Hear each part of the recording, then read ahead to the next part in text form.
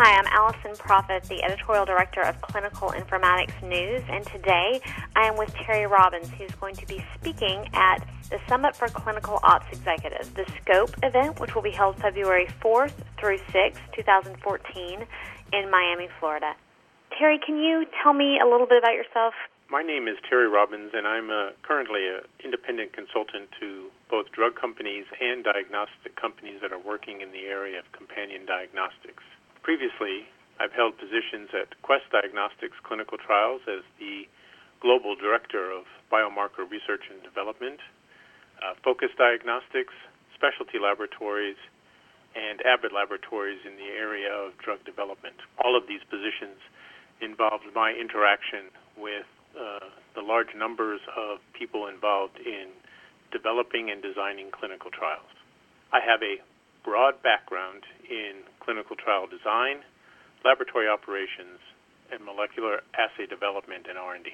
Great. Thank you for chatting with us today. So in Miami in February, we are hosting the Summit for Clinical Ops Executives, SCOPE, and you're going to be joining us. Can you give me a little preview of what you're looking forward to at the Sample and Biospecimen Management in Clinical Trials track at SCOPE? Sure. I'm excited about the SCOPE meeting. As a veteran of over 20 years in clinical trials, I really have witnessed a lot of changes in the processes that are used for sample and biospecimen management. It wasn't too long ago that most CRO work was rather routine, involving a simple whole blood sample for safety analysis or a single frozen serum sample that generated a single numerical result. Nowadays, CROs have to deal with a bewildering number of diverse sample types, including fresh tissue, FFPE tissue, and prioritizing all of the assays that go with FFPE tissues, fish assays, IHC assays, molecular assays, in addition to whole blood samples for liquid biopsies.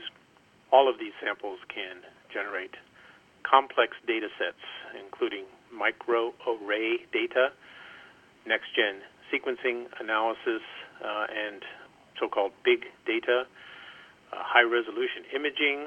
So it's not as simple as it used to be just a few years ago. It sounds like the field is changing very quickly. Can you give us kind of an overview about your experience and your work in this, and tell me some of the sort of challenges we hope to tackle at SCOPE? I have a lot of experience in working with pharma companies to develop clinical trials designs.